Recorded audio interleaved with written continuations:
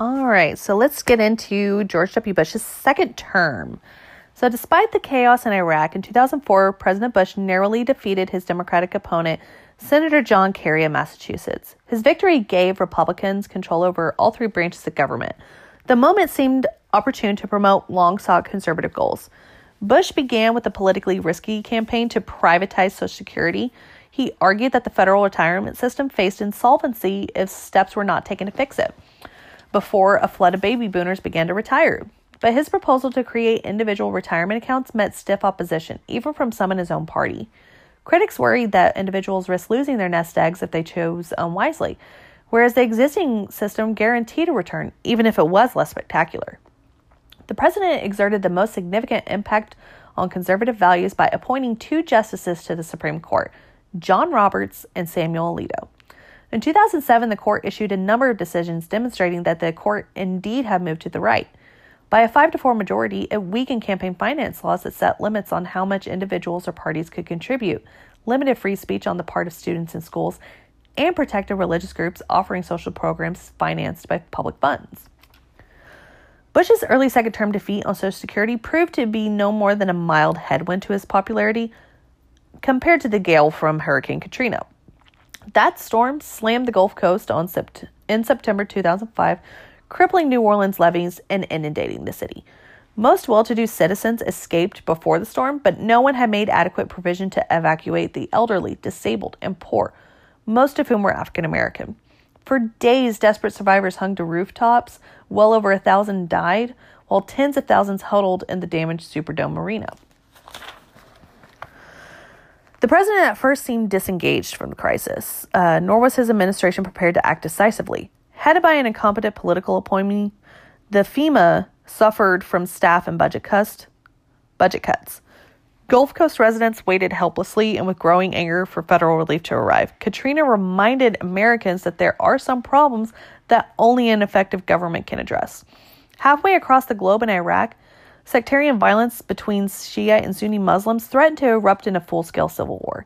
As critics charged that the administration lacked a coherent exit strategy for the war, in 2007, Bush changed course. He ordered more troops to Iraq, a surge, rather than a withdrawal. The surge temporarily reduced violence, but political stability remained elusive, while the Taliban in Afghanistan posed a growing threat. Suddenly, the impregnable Republican stranglehold on Washington seemed to slip. Voters voiced their displeasure in the 2006 congressional elections, not only with the handling of the war and the administration's stumbles dealing with Katrina, but also with a series of financial and sexual scandals that tarred Republicans. Democrats took control of both the House and the Senate in the 2006 midterm elections. So, as President Bush's popularity plummeted, the Democrats sensed even greater possibilities in 2008, and then the economy went into freefall. Over the previous decade, banks, investment firms, and hedge funds have poured trillions of dollars into unregulated mortgage-backed securities. Lenders routinely granted loans to prospective homeowners who possessed virtually no assets and little capacity to make monthly payments. One fruit picker in California received a $750,000 mortgage, even though he earned just $14,000 a year. Financial markets bundled such subprime mortgages with other forms of debt, creating financial instruments that were so complicated, few bankers recognized their underlying risks. As the housing market contracted, many of these securities proved worse than worthless. On September 15, 2008, the huge Lehman Brothers investment bank suddenly filed for bankruptcy. The following day, the Federal Reserve authorized $85 billion in loans to keep insurance giant AIG, the American International Group, afloat. 9 days later, the Office of Thrift Supervision closed Washington Mutual Bank, the nation's largest savings and loan association. Frightened banks refused to make loans even to financially sound corporations.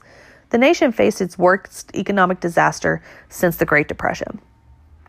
The Bush administration, which normally championed the free market, hastily extended massive government loans to save the banking system. The Troubled Asset Relief Program, TARP, allowed the Treasury Department to purchase or insure up to $700 billion in mortgages and securities, toxic assets with no evident value, in order to stabilize financial markets. Later, the administration modified the program to invest money directly into troubled banks. Critics complained that while desperate homeowners faced foreclosure, the government bailed out those who had created the problem in the first place. The 2008 election played out against this global financial crisis. For the Democrats, Hillary Clinton entered the presidential race as the odds-on favorite, with high name recognition and long experience in government. However, Barack Obama, a junior senator from Illinois, possessed the advantages of relative youth. He was 47 when he ran, as well as the hard-nosed skills of a former community organizer and an ability to inspire when he spoke. Even more striking, Obama was an African American, born in Hawaii to a white mother and a Kenyan father. Obama overcame Clinton in his strongly contested primary season and then, with his running mate, Senator Joe Biden of Delaware, went on to defeat the Republican nominee, Senator John McCain of Arizona, and McCain's vice presidential running mate, Governor Sarah Palin of Alaska. 45 years after Martin Luther King Jr. shared his dreams of freedom on the Washington Mall, the United States had elected the first African American as its president. Despite his optimistic call for hope and change, Barack Obama inherited serious economic and foreign policy crises. The financial system remained in freefall, millions lost jobs, many others faced eviction from their homes, and major corporate icons such as General Motors and Chrysler stood on the brink of bankruptcy. Abroad, no timetable existed to bring American troops back from Iraq. Worse yet, pressure mounted to redeploy troops to nearby Afghanistan, where Taliban insurgents threatened the governments in Kabul and neighboring Pakistan. President Obama moved quickly in February 2009 to propose measures designed to stimulate the collapsing economy: tax cuts, expanded unemployment benefits, and social welfare provisions, as well as spending on education, healthcare, and infrastructure. The stimulus package carried a $787 billion price tag. Republicans dismissed it as ineffective federal spending that burdened the national debt. None would vote for it in the House and only 3 in the Senate.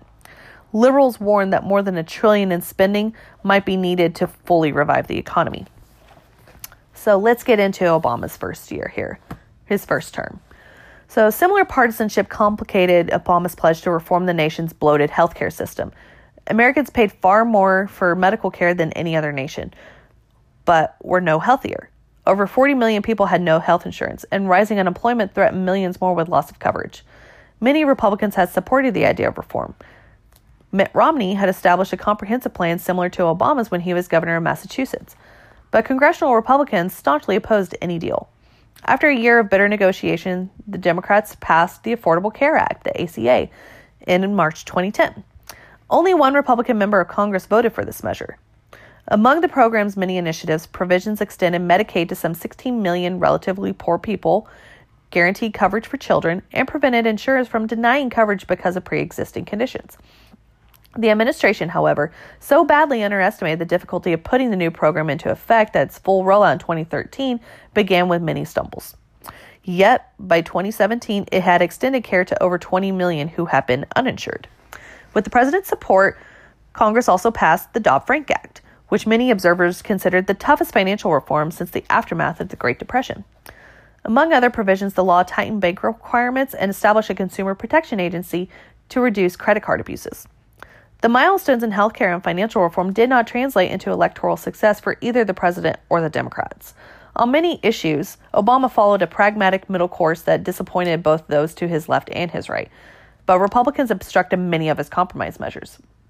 Senate Republicans threatened to filibuster the Democratic majority 256 times between 2007 and 2010, compared with 130 filibuster threats from the Democrats during the Republican-controlled Congress between 2003 and 2007. In foreign affairs, the president ended the American combat role in Iraq. Soon after, a terrorist group called ISIS threatened to destabilize not only Iraq, but also Syria and Afghanistan.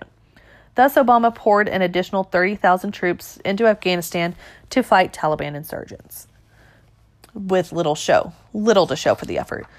As the midterm elections of 2010 approached, disgruntled conservatives and independents formed a loosely coordinated alliance dubbed the Tea Party. Like the original demonstrators in Boston in 1773, the modern-day Tea Party protested high taxes. Its followers wanted less government in their lives, not more, although many also opposed any reduction in Social Security benefits. The election gave Republicans a decisive majority in the House and significant gains in the Senate. Although the economy recovered only slowly, the president gained a major victory in the war on terrorism. He made effective use of unmanned drones and pushed his intelligence team to locate Osama bin Laden. In the spring of 2011, after the CIA tracked bin Laden to a house in Pakistan, Obama dispatched Navy SEALs on a daring nighttime mission. The SEALs found and killed the al-Qaeda leader, escaping with his body as well as a cache of valuable intelligence. Even so, domestic issues framed the election of 2012. Republican Mitt Romney, the first Mormon to be nominated for president, promised to bring business skills to bear on the presidency. But in selecting Romney, the GOP failed to address the changing profile of American voters. Latino and Asian Americans overwhelmingly favored Obama, since Romney has spoken out against immigration reform.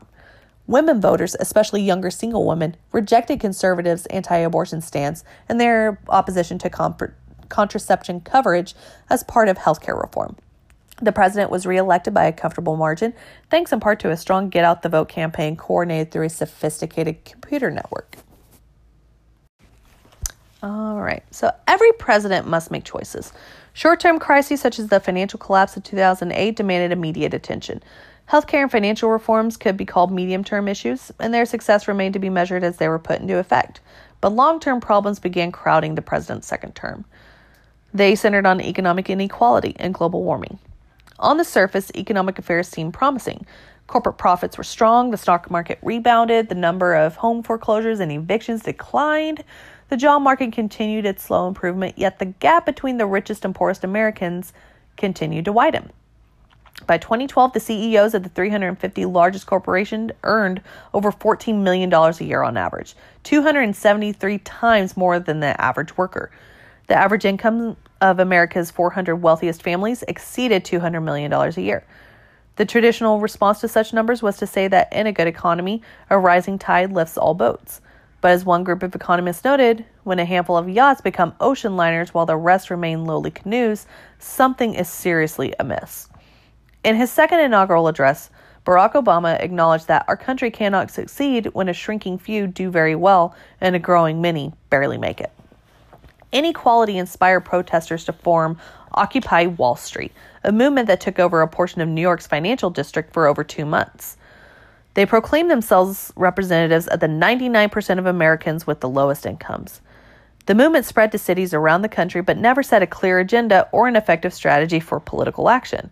In Congress, as the 10-year Bush tax cuts were about to expire, Democrats succeeded in slightly raising the rates on incomes of over $250,000 a year.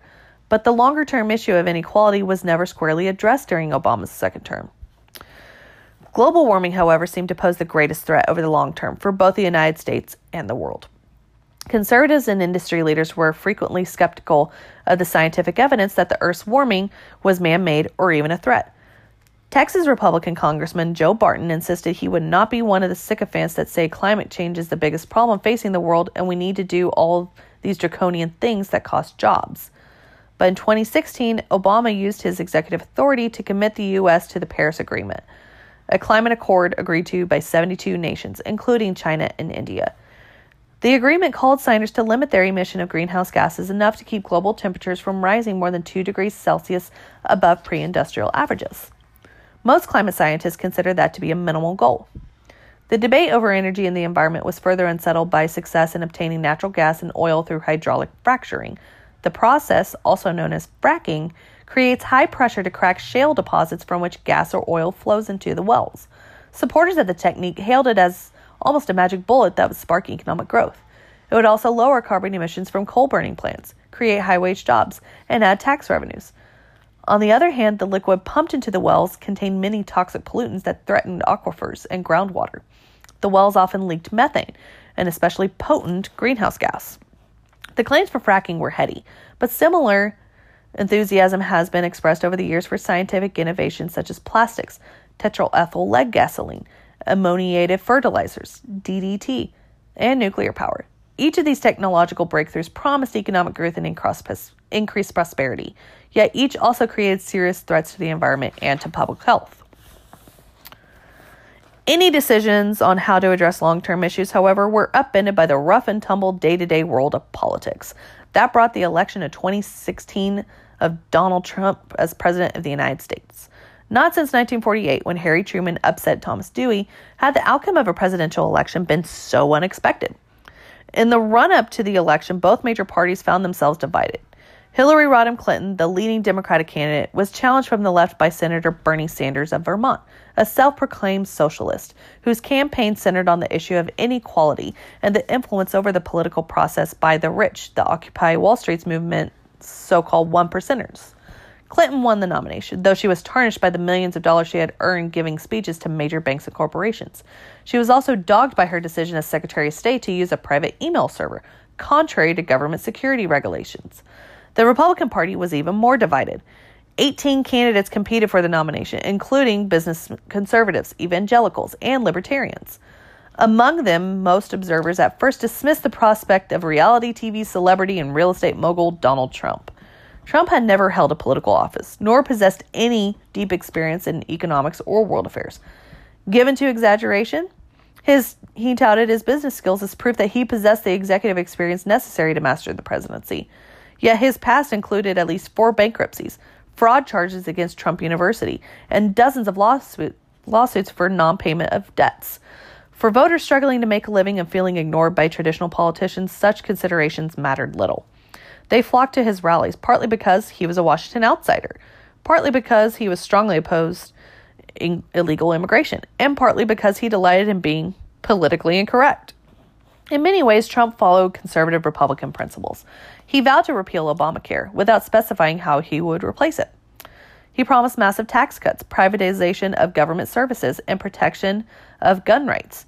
His push for immigration restriction was even louder than that of his rivals, as he vowed to build a really great wall along the southern U.S. border and force Mexico to pay for it. In addition, he floated plans to round up millions of illegal immigrants and deport them and to bar Muslims from entering the country because of their religion.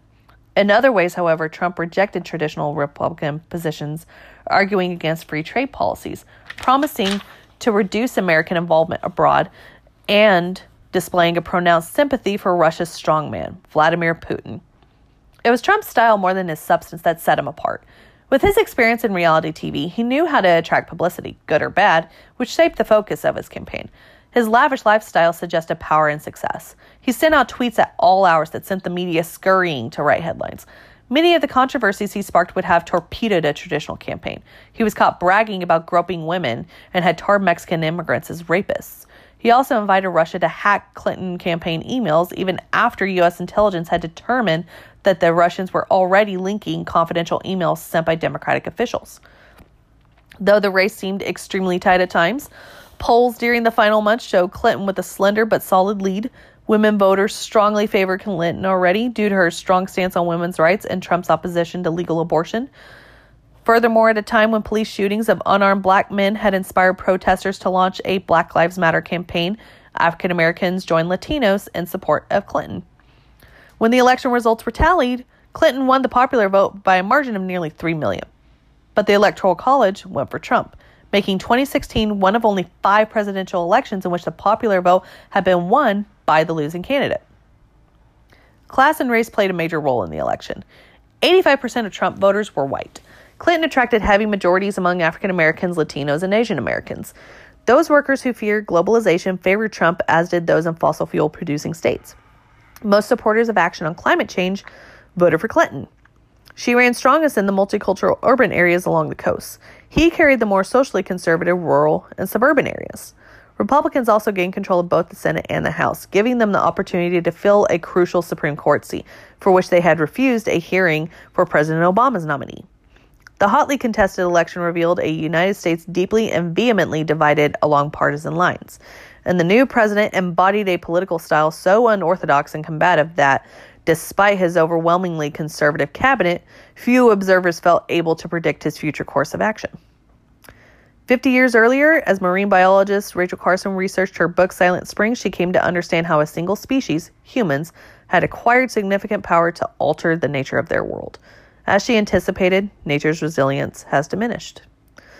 Species extinctions have soared. The supply of fresh water for human consumption and irrigation has shrunk. Overfishing and pollution have reduced much of the world's once rich fisheries. Desertification and soil erosion threaten human populations with starvation. In 2012, widespread drought ravaged much of the American Corn Belt, while 2014 and 2015 set records for the 2 hottest years on record, only to be topped by 2016. Had Carson lived into the 21st century, she would have added climate change to her list of human impacts on nature.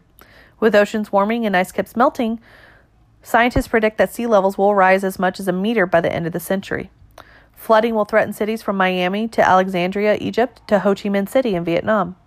The future of close to 1 billion people living in low-lying coastal floodplains depends on decisions about greenhouse gases made in capitals as far-flung as Washington, D.C., Beijing, New Delhi, Mexico City, and Brussels, home to the European Union. The United States must play a central role in addressing these problems. It continues to generate a disproportionate share of the world's greenhouse gases and vast quantities of airborne and water pollutants. Yet the incoming president, along with several of his nominees for cabinet positions, sided with the climate change deniers. In the end, the United States cannot solve the problem of global warming without the assistance of the world, and the world cannot succeed without the help of the United States. The threats humankind faces are truly global. So must be the solutions. So there you have it, folks. We brought American history all the way up to the last election in 2016. That's all, folks.